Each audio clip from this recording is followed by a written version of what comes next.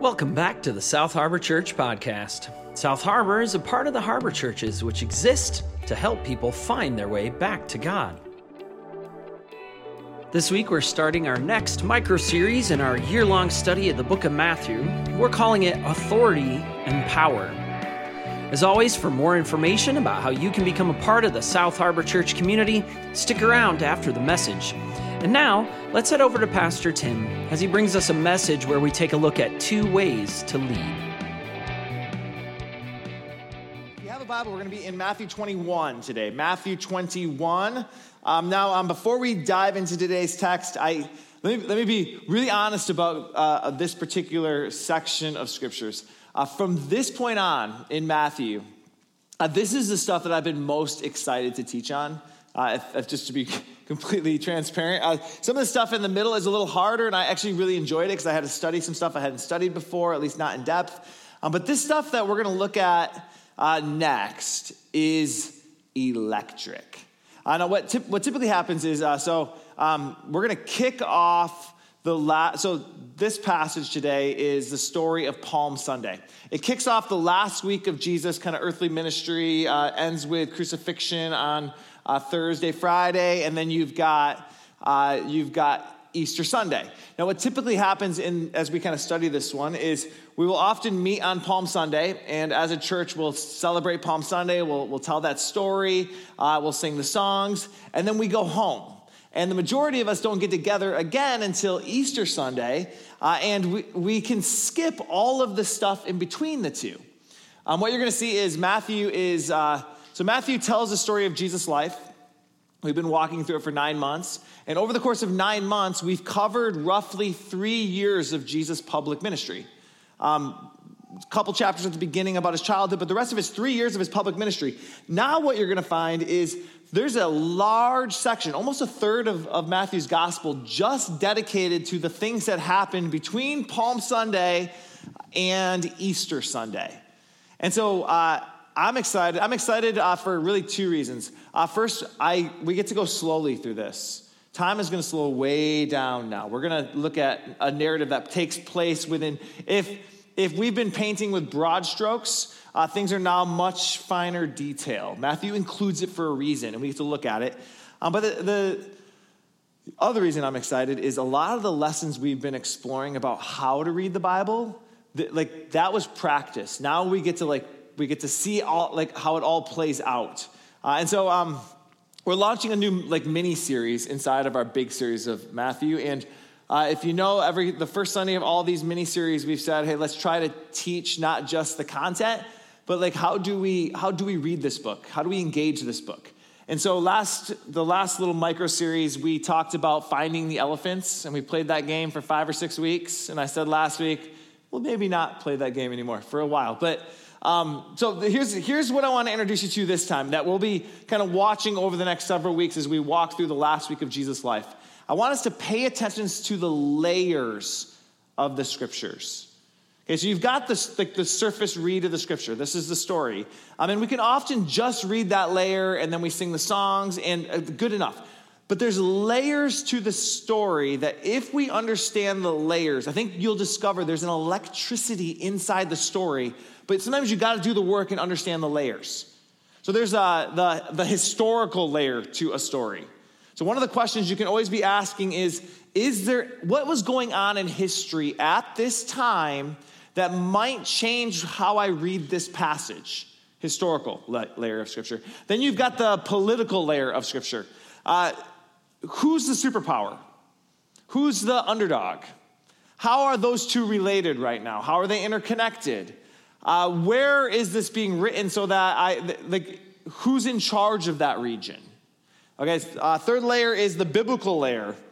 And you're going to see this all over this last week of Jesus, but leading up to his crucifixion. Matthew is going to wrap this story in the larger story of God's people.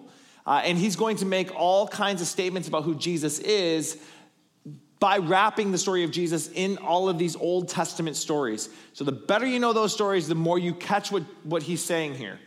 The way I often think of it as is if you were to say to me, Tim, we want you to build us a 20,000 foot or 200 how big is the house? I don't even know. 200,000 foot house? Is that a big house?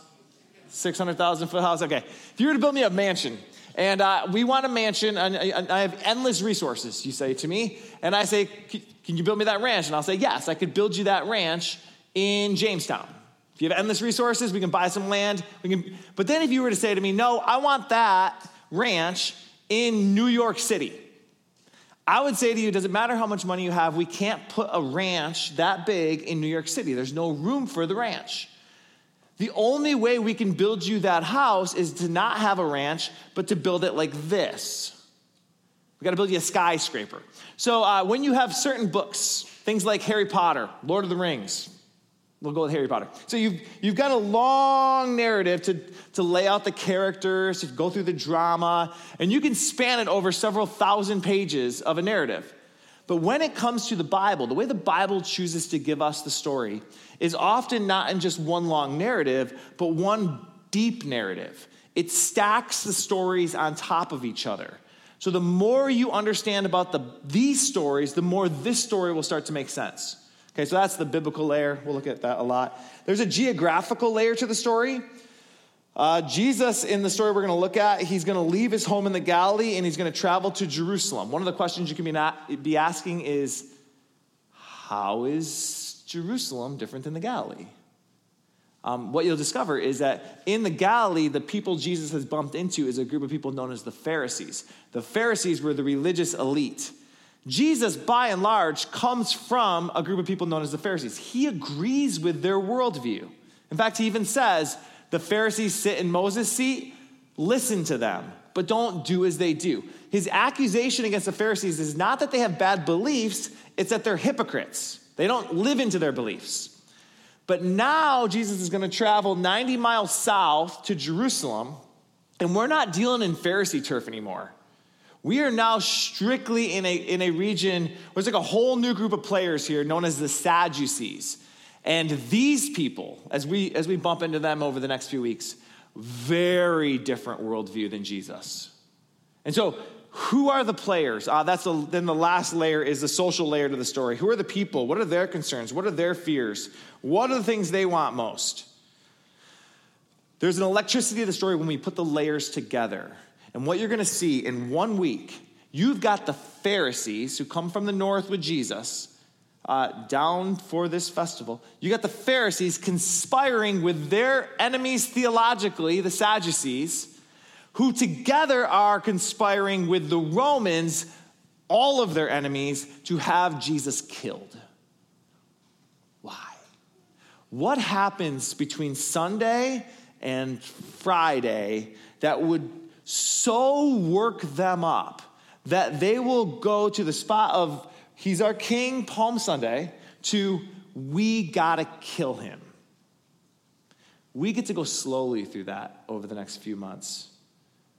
Let's start at the beginning. We're going to be in, I think we're going to go through this until Christmas-ish. So we should do Easter on Christmas, which kind of it's like Christmas in July, Easter, same thing. Hey, we're going to start in the beginning. It's Palm Sunday. We're going to look at that story. Even if you didn't grow up in the church, you probably are somewhat familiar with the story. Jesus, just a few days before he's crucified, marches into Jerusalem. He's on a donkey. They're waving palm branches. They declare that he's king. They say Hosanna or Hosanna. My wife and I have a long-standing debate whether it's Hosanna or Hosanna.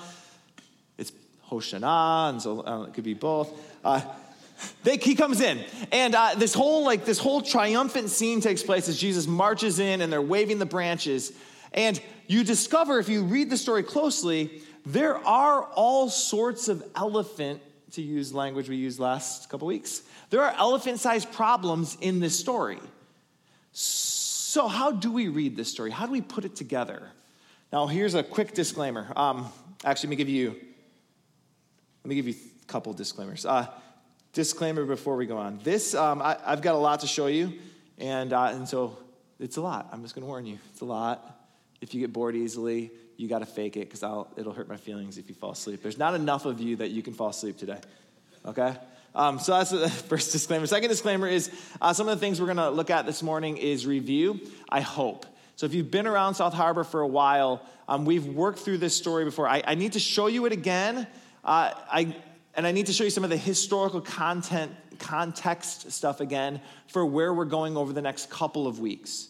Because if you miss this one, it's going to be harder to figure out kind of how the next stories are playing out. So we're going to cover some stuff that if you've been around here, I think we talked about this last in depth, at least in 2018.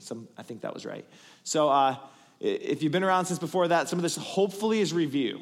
And if you're like 15 minutes in, you're like, I think I've heard this before.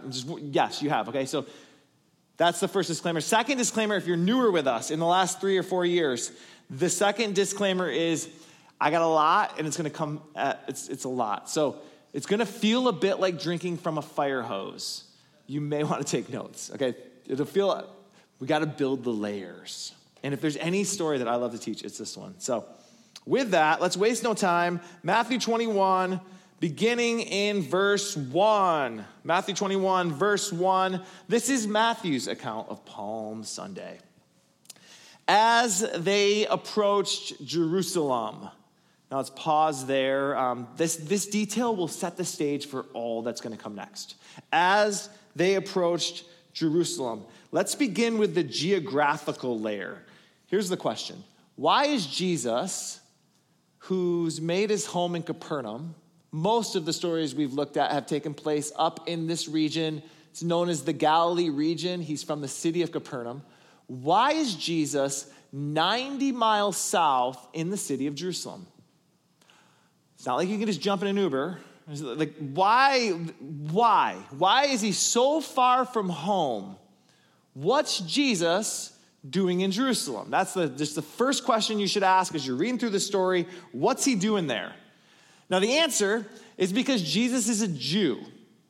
Which, by the way, if you are new with us and that's the first time you heard this, I realize, Jesus is a Jew. Jesus grew up a Jew. He wore tassels like a Jew. The reason this takes place on a Sunday is because he celebrates Sabbath like a Jew. Jesus eats kosher like a Jew. Understanding the Jewish context of Jesus opens the Bible up to you in tremendous ways. You're thinking, but Jesus was a Christian. Jesus was a Christ. Okay. Jesus is a Jew. Okay, so Jesus is there because he's a Jew. He's there because a lot of Jews, actually all Jews, were commanded to go to Jerusalem for something. Anybody know what? It'll take place, okay, I heard it. Passover. Later this week will be a festival. The festival is known as Passover. All Jews from all over were required to, they had 3 pilgrim festivals. Passover was the biggest of them. So just like Christmas is our biggest holiday, Passover was their biggest holiday. So Jesus, like all Jews, is heading for Passover. Now, that takes us to a biblical layer to the story. What's Passover? What's Passover? If you grew up in the church, you may have heard some of this stuff before, but there's layers to Passover. Passover is a celebration of an event that takes place 100 or 1,500 years earlier before this story. It's a story of a man named Moses. You know the story? God, through Moses, sees that his people are enslaved to the Egyptians. The Egyptians are the world superpower of the day. They have the most sophisticated technology. They build the pyramids. I mean, the Egyptians were the top. But they've oppressed and enslaved the Jewish people. And so God, through a man named Moses, sets his people free. And so Passover is a celebration of this event. What they said was, if our God can do anything, if God can use Moses, a shepherd in a desert, to set people free, our God can do anything. And so they celebrated that through God, anything is possible. So the first reason that they celebrated Passover was to remember this event. It was a celebration of this event in their past in which God set his people free. Central to the celebration was all Jews from all over coming to remember a moment in the past. The historian Josephus, he's a first century Jewish historian. He claims, in his writing of history, he claims that 2.7 million people would pack into the city of Jerusalem for the celebration of this festival. Now, his number's probably exaggerated a bit, but his point stands. lots of people packed into an ancient city, narrow streets. Anybody been to Jerusalem? Here? Okay, a couple of, yeah, of course you guys have. Yes, narrow streets, am I right? Yeah, kind of scary streets if cars are zinging by you. Narrow streets. It's kind of, I was driving by yesterday on 28th Street in the Beltline, and you know the Chick-fil-A that's right there? And all the cars. Think crowded streets like Chick-fil-A on a Saturday morning. Earlier this week, this girl in the office back at Fairhaven Church in Hudsonville, she was talking about how she's so excited because they're going to open a Chick-fil-A in Jamestown, and she's from Jamestown, and so it's like, they're going to open a Chick-fil-A. And I was like, okay, I don't want to burst your bubble. Chick-fil-A is delicious, okay? Here's the problem with Chick-fil-A. Chick-fil-A is so good at logistics. I don't know how they do it. They move thousands of people through Chick-fil-A in a matter of minutes. I honestly don't know how they do it. I'm always in awe of how they do that. But the problem with Chick-fil-A is that even though, by the way, I think during the pandemic, we should have just said, you figure it out, Chick-fil-A. Because they would have. But like the problem is they're so good at logistics that the streets that aren't as good as logistics get all backed up. And so I'm always like all backed up waiting for Chick-fil-A lines to get through. Anyway, my point, Jerusalem is packed. It's a celebration. It's a festival. The streets are slammed. Josephus says 2.7 million people packed in to remember the time in their past where God set the people free. So that's the first reason. Second reason why this is such a big deal is that this was a festival. The word festival is a Hebrew word, mikra. It means, you can translate it festival, but it also means to rehearse. Here's what they believed. Not only is this about remembering something from our past, but a festival is about rehearsing for something in our future. Something that God moved in the past. Something's coming. Now, the reason this was such a big deal at the time of Jesus was there was a new global superpower on the scene. The Egyptians are long gone. I mean, they still got a remnant of their empire, but they're nothing like they used to be. But there's a new superpower on the scene, the Romans. And the Romans, this brings us to a political layer, so let's go politics. The Romans make the Egyptians look small. They make them look unsophisticated. The Romans are larger, stronger, their empire extends further, and the Romans, they were absolutely vicious. The Romans took a torture device. It was known as, used by the Assyrians and the Babylonians. It was known as an impaling stake. All their enemies would go on the impaling stake. But they realized was this impaling stake, if you put your enemy on it, they only survived for a matter of minutes at most. They died right away. You impaled them.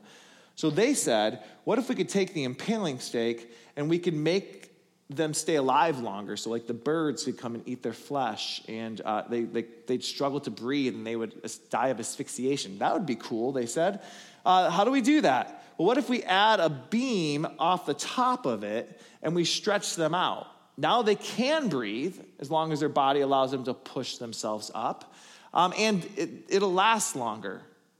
They called this invention with the cross beam a cross, and they were not afraid to use this cross. In the years right before Jesus, we have a number of insurrections because there's a number of Jews who said, this isn't right. These are not the good guys, and they're in our home turf. And so a number of communities would get together and they would say, we should fight them. And the Romans would come in and they would wipe them flat. Let me give you a couple of places. You've heard of the city of Emmaus? You know, the two men walking down the road, or the two people walking the road to Emmaus, the disciples of Jesus after the resurrection. City of Emmaus, 3,000 people in the city of Emmaus are crucified, and they line the streets with them. 2,000 people in the city of Sepphoris. Sepphoris is about 2.5 miles from another village, a village known as Nazareth, where Jesus grows up. This happens right before he's born. 2,000 people in the city of Sepphoris. Magdala is burned, crosses line the street. Magdala as in Mary the Magdalene. You wonder why when she meets Jesus, she's all alone. Gamla, Masada, both cities absolutely decimated by the Romans. Romans are vicious. They're vicious. They're vicious. By the way, Jesus gets crucified on a hill. We often think that they put Jesus on top of the hill. That's how we draw it, right? We draw a hill, and we put 3 crosses on top of the hill. What we know from history, and we don't exactly know from the scripture itself, it could be that, but what we know from history is often the way they would do it is they would put the crosses on street level up against a hill so that you could watch, sitting on a hill, the people you love die. That was their goal. Don't mess with us. Don't mess with us. You mess with us, you mess with Rome, we'll put another one in the street. The Romans were awful. And they're the new superpower in town.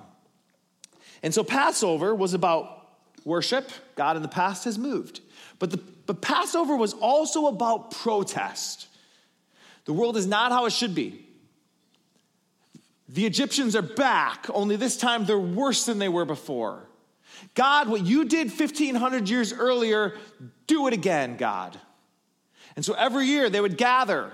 They'd come from all over, and they would sing songs. And they would say prayers, and they would read their stories again and again. And every year, they would sing these songs wondering, is God going to do it again? They said, the prophets, their prophets said, you know what? God is going to raise up a new Moses.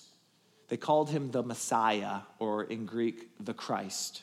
A new Moses who God through him, would lead a rebellion, a revolt against the new Egypt, Rome.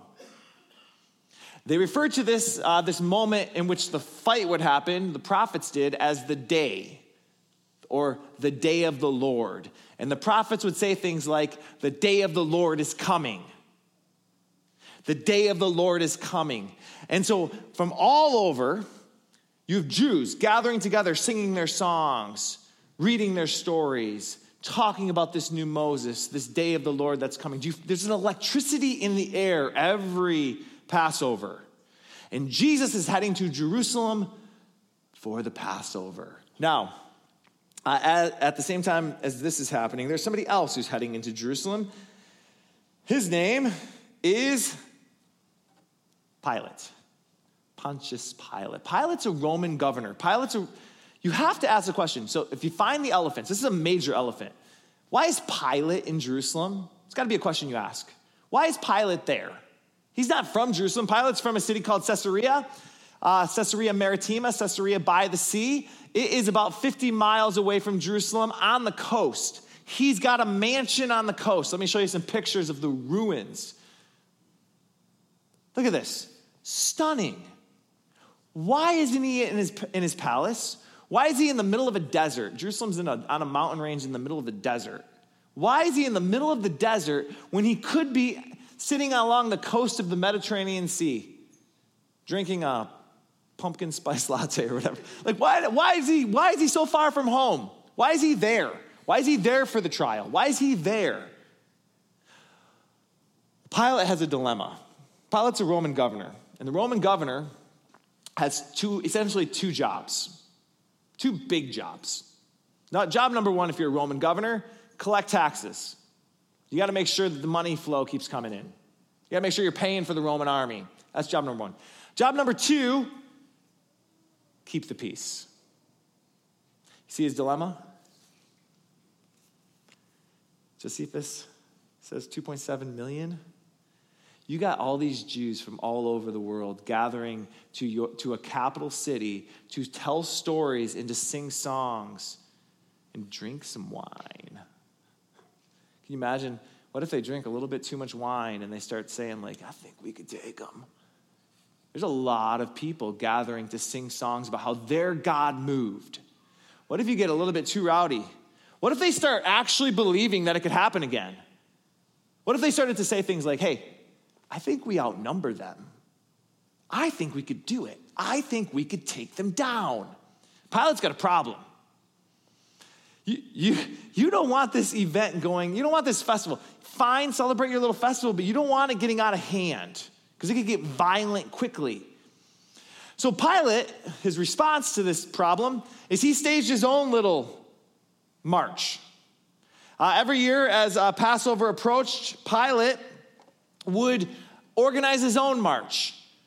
And it's a sight to see. Historians talk about how he would have 6 legions of soldiers. A legion is 6,000 soldiers. 6 legions of soldiers, all of them wearing their military armor. All of them behind the Roman eagle, the golden eagle. By the way, Jesus at one point will say, foxes have holes, birds of the air have nests, but the Son of Man has nowhere to lay his head. You remember that? It's like this cute little saying. What do we do with it? Again and again, he will refer to Herod, the king of Israel, as a fox. You tell that fox, Herod, okay? He's a fox. The Roman symbol was the eagle. What is Jesus saying? Herod has his palaces. And Caesar, and Pilate, they have their palaces. My movement's different. 36,000 soldiers would march in line from city to city to city. It was all about intimidation. It's all about fear. It's all about, as you see the dust cloud in the distance, and you hear the metallic sound of their armor, and you hear their stomping together in unison, you maybe see the sun kind of splintering off of the metal. Don't mess with us. Don't think about it. Call your neighbors up in Magdala. Call your neighbors up in Emmaus. Call your neighbors. See how it worked out for them. Don't mess with us. 36,000. And in front of them all is Pilate on a horse, symbol of war, leading the charge. Show them who's king. Don't mess with Pilate. Pilate, we know from history, wants a job in Rome. He needs this to go well so he can get a job back in D.C., in Rome. He needs this to go well. He wants a job. Him on a war horse, leading 36,000 troops. Don't mess with Rome. Don't mess with Rome. By the way, this is interesting. Next slide. He's making his way to what is known as the Antonia Fortress. This is a Roman fortress. Do you recognize this building? It's a Jewish temple in Jerusalem. The temple in Jerusalem. The temple where God says this is where he'll dwell. He's going to dwell here. God's Shekinah, his manifest glory, is going to dwell in the temple. You know what the Romans said? Okay, you can have your little superstitions. They built the Antonia Fortress to be higher than the highest part of the Holy of Holies. So while you're saying your prayers to Yahweh, just above them is a Roman soldier staring down at you. Don't get any ideas. It's all about intimidation. All about who's really God? Who really holds the key of life and death? Just to show how nice they were, every year they would take a prisoner during Passover and they would release this prisoner as a way of saying, look at us. Look how generous we are. We hear the voice of the people. On the year Jesus is betrayed, it's Barabbas. But we're ahead of ourselves. Back to verse 1. As they approached Jerusalem and came to Bethphage on the Mount of Olives. Let's pause there again. As they came to Bethphage on the Mount of Olives. Let me show you the map. Okay, so Bethphage, Mount of Olives. Mount of Olives, this ridge right here. You come down the Mount of Olives, cross a valley known as the Kidron Valley, and you go into the city. Jesus is coming. This is the most likely route. Jesus is coming in from the east. Then you got Pilate coming from Caesarea. The most likely route for Pilate is down the Via Maris, the international sea highway, and then cutting across the Elah Valley, where the Valley of David and Goliath is fought, cutting into Jerusalem, here. Pilate is coming from the west. Jesus is coming from the east. Pilate's coming from the west. Now let me show you, we read here that it's coming from the Mount of Olives. Let me show you the Mount of Olives. This is the Kidron Valley. So you come down the mountain and up into, this is the temple. This is what remains of the Temple Mount. That is the Dome of the Rock, that golden dome. It's not Jewish, it's not Christian, it's Islamic, but it represents where the Holy of Holies would have stood. So to this day, you can't actually go in this area, but it's where the Holy of Holies most likely would have stood, is where the Dome of the Rock is. So Jesus comes in, and from here on the Mount of Olives, you can see the city. You can see the temple. You also have to wonder what he sees. Do you see the soldiers marching in from Pilate? They're making their way, by the way, northwest corner, Antonia Fortress in this region. Do you see Pilate coming in on his horse? Do you see the soldiers? Do you hear the marching of the soldiers? What does Jesus see as he's heading into town? Now, as this is all happening, John tells us a weird detail. Matthew alludes to the weird detail. John comes out and says it. John chapter 12. The next day, the great crowd that had come for the festival heard that Jesus was on his way to Jerusalem. They took palm branches and went out to meet him, shouting, "Hosanna, blessed is he who comes in the name of the Lord. Blessed is the King of Israel." Here's the question you have to ask. Why are they waving palm branches? It's odd. It's a weird detail, especially because Jerusalem, again, it's in the desert. There's some date palm trees in the desert, but not a lot. They go out of their way to find palm branches. Again, we can get so accustomed to these stories that we're like, of course, this is what Jesus wants, hey? But like, why does Jesus want? Why? What are they saying here? What are they doing? This is the elephant in the room type problem. Why palm branches? If you imagine the president is in town and he's driving down your street, your first instinct is not to climb a tree and cut down a tree branch and say, hey, you wouldn't do this. Your first instinct is maybe you fly a flag or maybe you have like a sign of some sort. I'll let you determine what you'd put on that sign, but you have that's your first instinct. Your first instinct is not to, here's a tree branch. Well, that's a weird statement. Why the tree branch? Why the palm branch? Because it's a flag. It is a sign. It is making a statement. What's the statement? Okay, now, a historical layer. You still with me?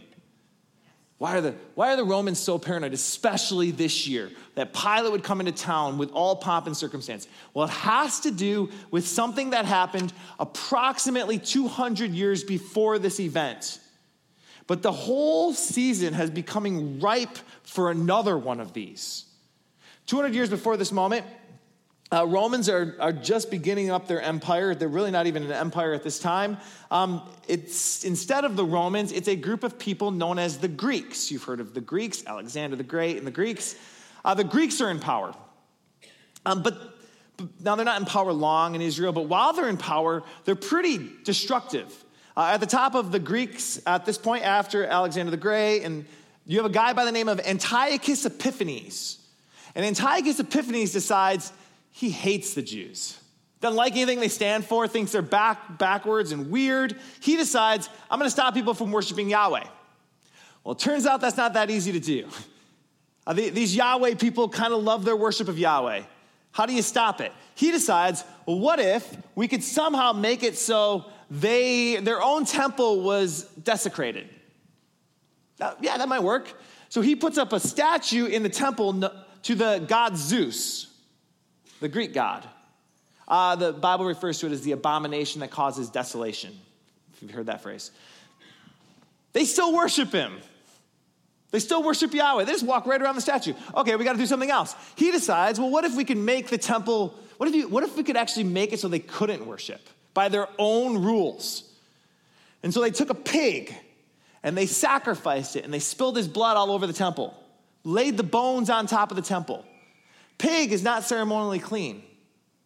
So now the Temple Mount is unclean. Then, what if we could take the band, the worship leaders? They called them priests. What if we could take them and we could kill them? Then they got no one to lead their worship, find creative solutions to these problems. They're be gone. Just destructive. In fact, the story itself is wild. I'll tell you a quick story. It happens in a small town just outside of Jerusalem. The Greek army gathered. They would gather in these small pockets, and they'd go to these villages, and they tried to turn villages against each other. And they went to one village, and they pulled the village together, and they brought in a pig, and they said, slaughter the pig. Offer the pig as a sacrifice. And a gentleman by the name of Mattisyahu stands up, and he says, don't do it. Don't do it. Don't do it. Give God your glory. Die before you do this. Well, it turns out somebody decides, it's not worth that risk. And so some young man steps forward and he says, I'll do it. I'll make the sacrifice. I'll sacrifice the pig. Now, we don't know why he did it, whether it was to protect his family, to protect his life, or if he just was scared. We have no idea why he did it, but he does it. And with that moment, as soon as the pig was sacrificed, modest Yahoo, according to the story, lets out a shriek. And from inside of his cloak, he's got a dagger. It's got a hook to it. It's a special dagger known as a Sicarii. And he pulls out the dagger, and he essentially leads the attack. As he pulls out the dagger, a group of men in the crowd, Jewish men, also have daggers. They pull out their daggers, and they pounce on the Greeks. They kill them. But they know immediately, these Greeks are not going to stop here. They're going to come for us. So they run off to the desert. One of them is a gentleman, it's actually Mattatyahu's son, a gentleman by the name of Judas the Maccabee, Judas the Hammer. Maccabee means hammer. Judas Maccabee, his son, says, we don't have to stop here. We could keep doing this. We could take it back. We could kill these Greeks. We could take them down. We could do it. He gathers enough momentum that he decides to fight. And over the course of 8 days, as the story goes, the oil in the lamps never ran out. They fight. And they win. And they begin celebrating that day of victory as a day known as Hanukkah. Hanukkah. But there was a problem with Hanukkah. Oh, by the way, you know what the first move was once they took back the country? Judas Maccabees makes his very first stop to that Temple Mount, and he takes that statue of Zeus, the abomination that causes desolation, and he discards it from the Temple Mount. He reclaims the temple. He cleanses the temple. What's the next story in your Bible? Where's Jesus going next? Do you see how the historical layer matters to understanding? It's a very different story. We'll explore that next week. Here's the problem. They miss a festival. They miss Christmas, right? Like they miss it. They miss a festival. It's not Christmas. It was a festival known as Sukkot. It's a major festival in the Jewish calendar. The book of Leviticus 23 gives 7 festivals. Sukkot's a major festival. It essentially is a festival where the Jewish people would gather together and they would pray to God for rain. No rain, no crops. No crops, no life. So every year they would gather as a people and they'd pray for rain. And they called it Sukkot. But they were fighting. They missed the festival. They were in war. They missed the festival. So what do? God will understand, they said.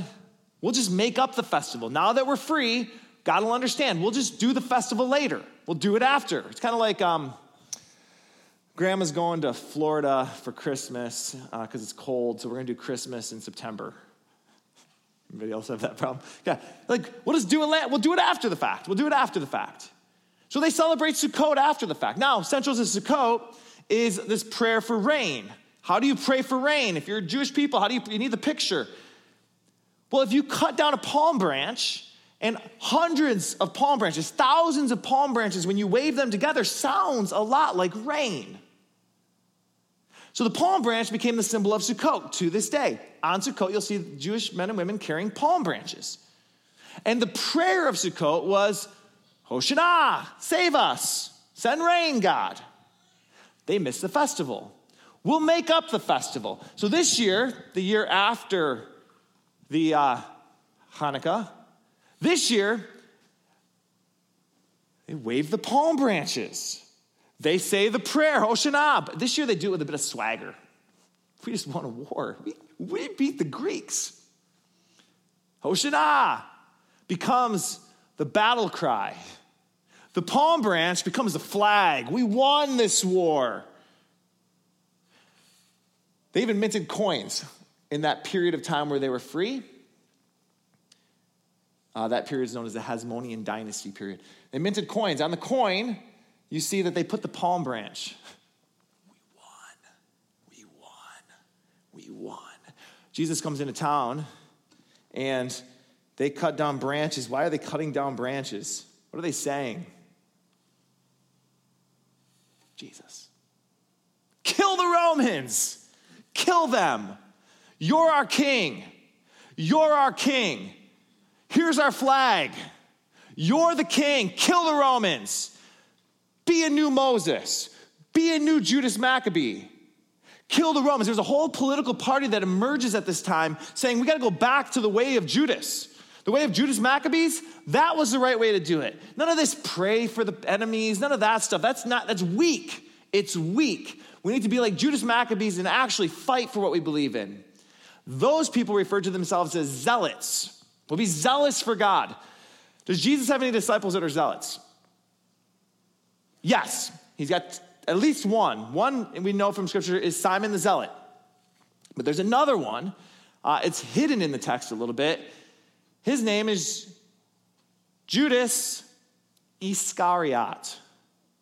There's some debate whether Iscariot means man, Ish-Kariot, man from Kariot, which is a zealot village, or Iscariot, meaning man of the dagger, man of the Sicarii. Get this. On the night Jesus is betrayed, he gathers his disciples, and there's this weird conversation about bring a sword, and they say, we only have 2 swords. Remember that conversation? Why do they have 2 daggers? And actually the word, he says bring a sword, he goes, we only have 2 swords. We translate them the same, but the second word for sword actually is dagger. We have 2 daggers. And Jesus is like, that's good enough. Why do they have 2 daggers? Because they got 2 zealots. Kill the Romans. That's the message. Kill the Romans. Here's the palm branch. Jesus, we believe you can do it. The whole thing is dripping with revolution. It's all electric. Pilate's coming in from the west. Jesus is coming in from the east. These two are bound to collide. And then we have something odd that happens. Verse 1.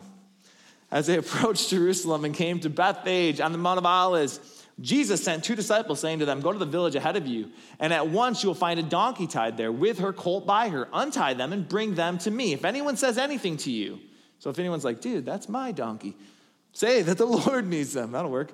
And he will send them right away. Now, maybe I've watched too many movies. Like, you remember Braveheart? Mel Gibson is like, gets on the horse, freedom. Donkeys aren't exactly intimidating. You ever see a donkey? Can you imagine trying to go off in victory and you're like, come on, donkey. There's a reason why some people get called donkey. It's not because of how easy they are to maneuver, right? Like, why a donkey? The only reason you would ride a donkey, and in fact, this became a symbol, the donkey became a symbol of this. The only reason you would ride a donkey is if you were given up. If you're going to send a message across a battle line that you're giving up, one of the ways you do that is you come in on a donkey, because everyone knows that a horse is how you get there fast. A donkey is simply there to deliver a message. You're trying to say, I quit. I'm done. I give up. Is Jesus giving up? That's not what they thought.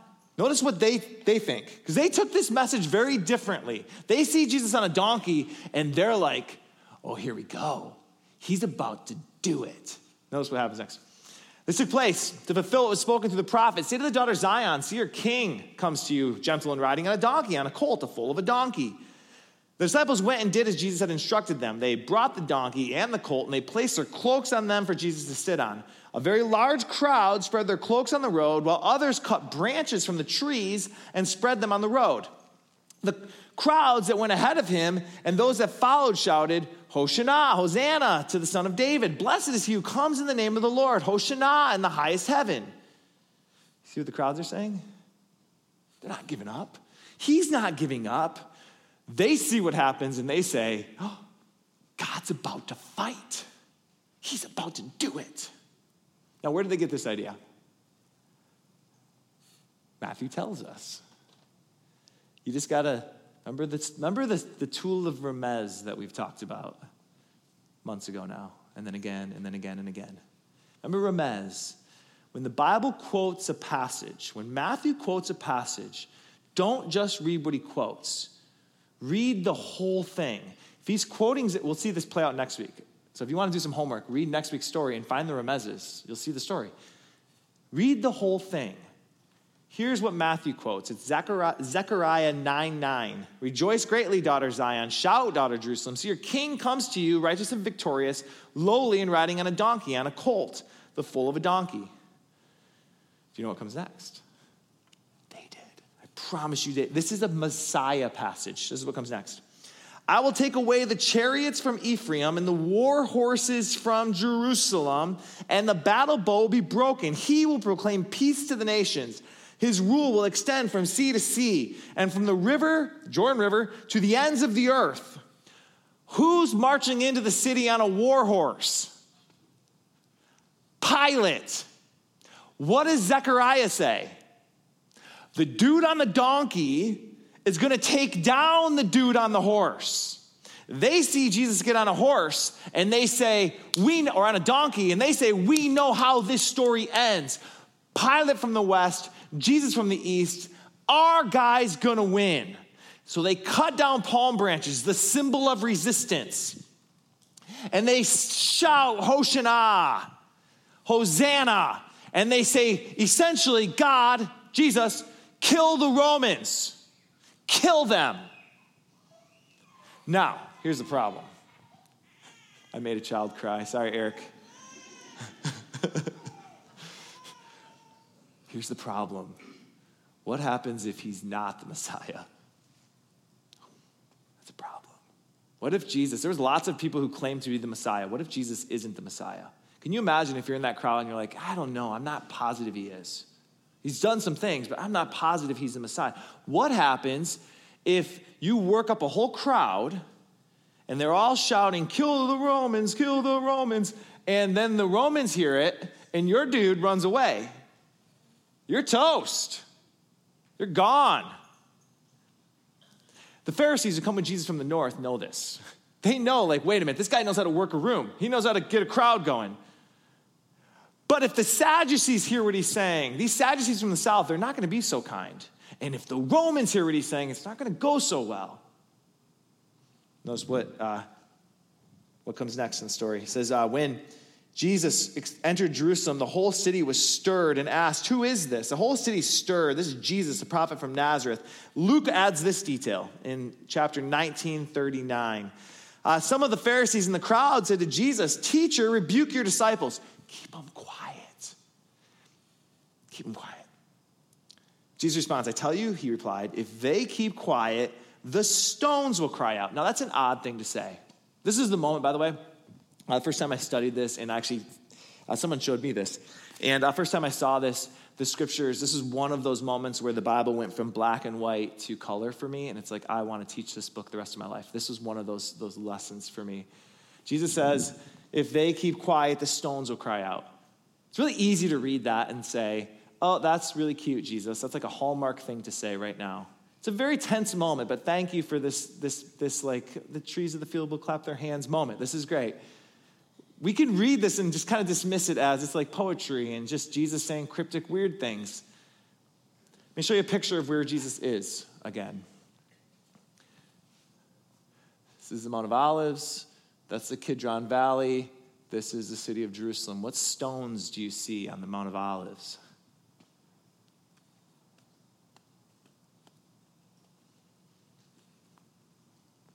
Who's got the chutzpah to say it?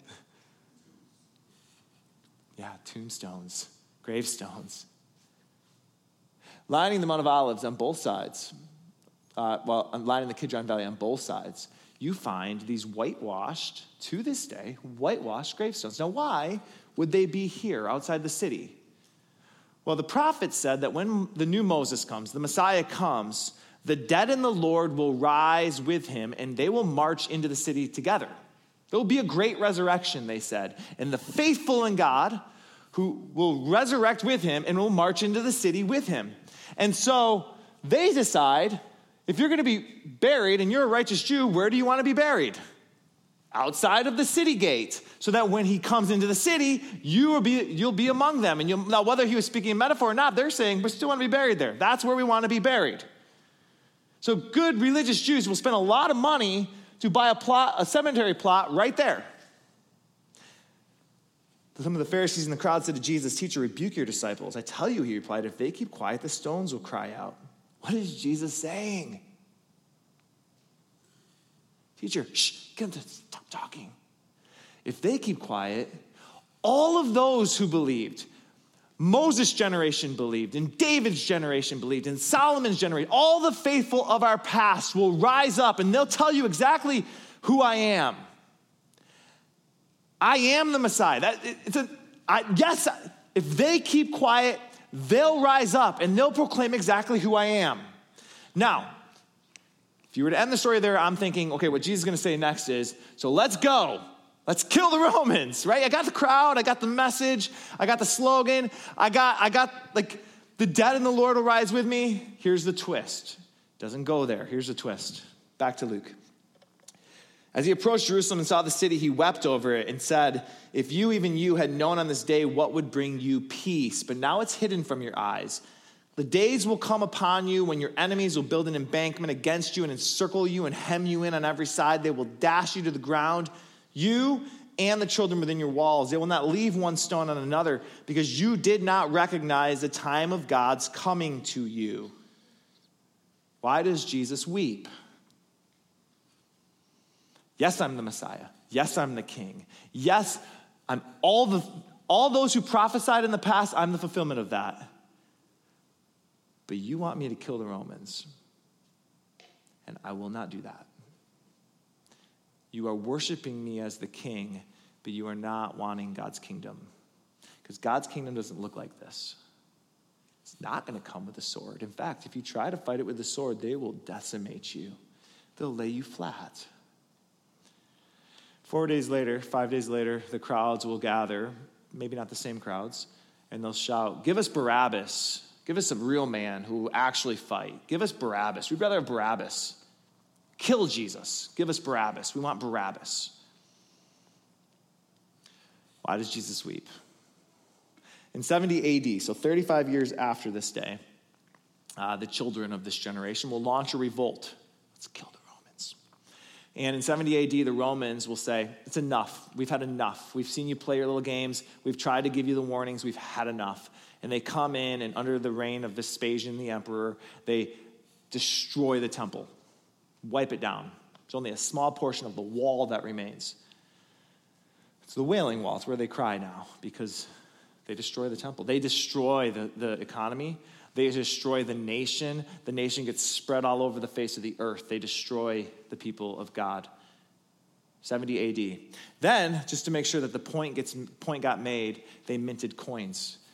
Remember the coin of "we're free, we're free." They put the palm branch. This is the Jewish coin. Here's the coin of the Romans. Vespasian, Judea captured. See the palm branch. Next coin. See how they mocked the facial expressions of the Jewish people under a palm branch, tied hands. A Roman soldier under the palm branch. You thought that would win? We'll kill you. And Jesus cries because, yes, they declared him king, but he recognizes in that moment they will not follow his kingdom. God's kingdom. And a king without the kingdom is not the king. You're going to turn him into something else, but you're not following the king. Pilate comes in from the west, Jesus comes in from the east. There are two ways to enter the city of Jerusalem. And I would argue that today, in the world you and I live in, there are two ways to deal with the problems you and I find in our world as well. From politics to how do we deal with the problems in our marriage? There are two ways. There is the way of Jesus, and then there's the way that Jesus' name gets co-opted for a lot and says, well, that's the way. There's the way of Jesus, and then there's the way of power, dominance, control. And again, you find in the scriptures that Jesus again and again and again says, my way looks like forgiveness from the cross. My way does not look like lording power over. Though he could, he refuses to do it. My way is different. There are two ways. And I think the challenge for the church then and now is it possible? We want to declare Jesus king, but we really want Pilate's kingdom. We want Jesus as our king, but we love the 36,000. We love that. That's a pretty cool show. How do we declare Jesus king and submit to his kingdom? That'll be our challenge. That's certainly my challenge. How do we follow Jesus in our world? A world obsessed with the power game. Lord, we ask for guidance because these are not easy questions to answer. Lord, we ask for help because this is not easy to do. Lord, as we think about our own situations, Lord, maybe a little bit easier to understand in our own homes. Lord, help our relationships that right now we recognize that we're playing the power game. Help us, Lord, to see where we are using our power to control somebody else, especially somebody that shares our last name, especially somebody that loves us. Lord, help us to do what you command us to do, which is humble ourselves and submit to one another. Lord, I pray for every student here, every kid here who goes back to school tomorrow, and the only game that appears to be winning is a power game, is a control game. Lord, help us to find creative ways to do it different. Jesus, may we be your church. We pray this, Jesus, in your name. Amen. We hope that this week's message has brought you both some challenge and some blessing. For more information about how you can become a part of the South Harbor Church community, find us on the web at www.southharbor.org or find us on Facebook and Instagram at South Harbor Church. And on Sunday mornings at 9 a.m., you can find our service streamed live on our Facebook page. And so from all of us here at South Harbor and the Harbor Churches, we want to wish you a blessed week.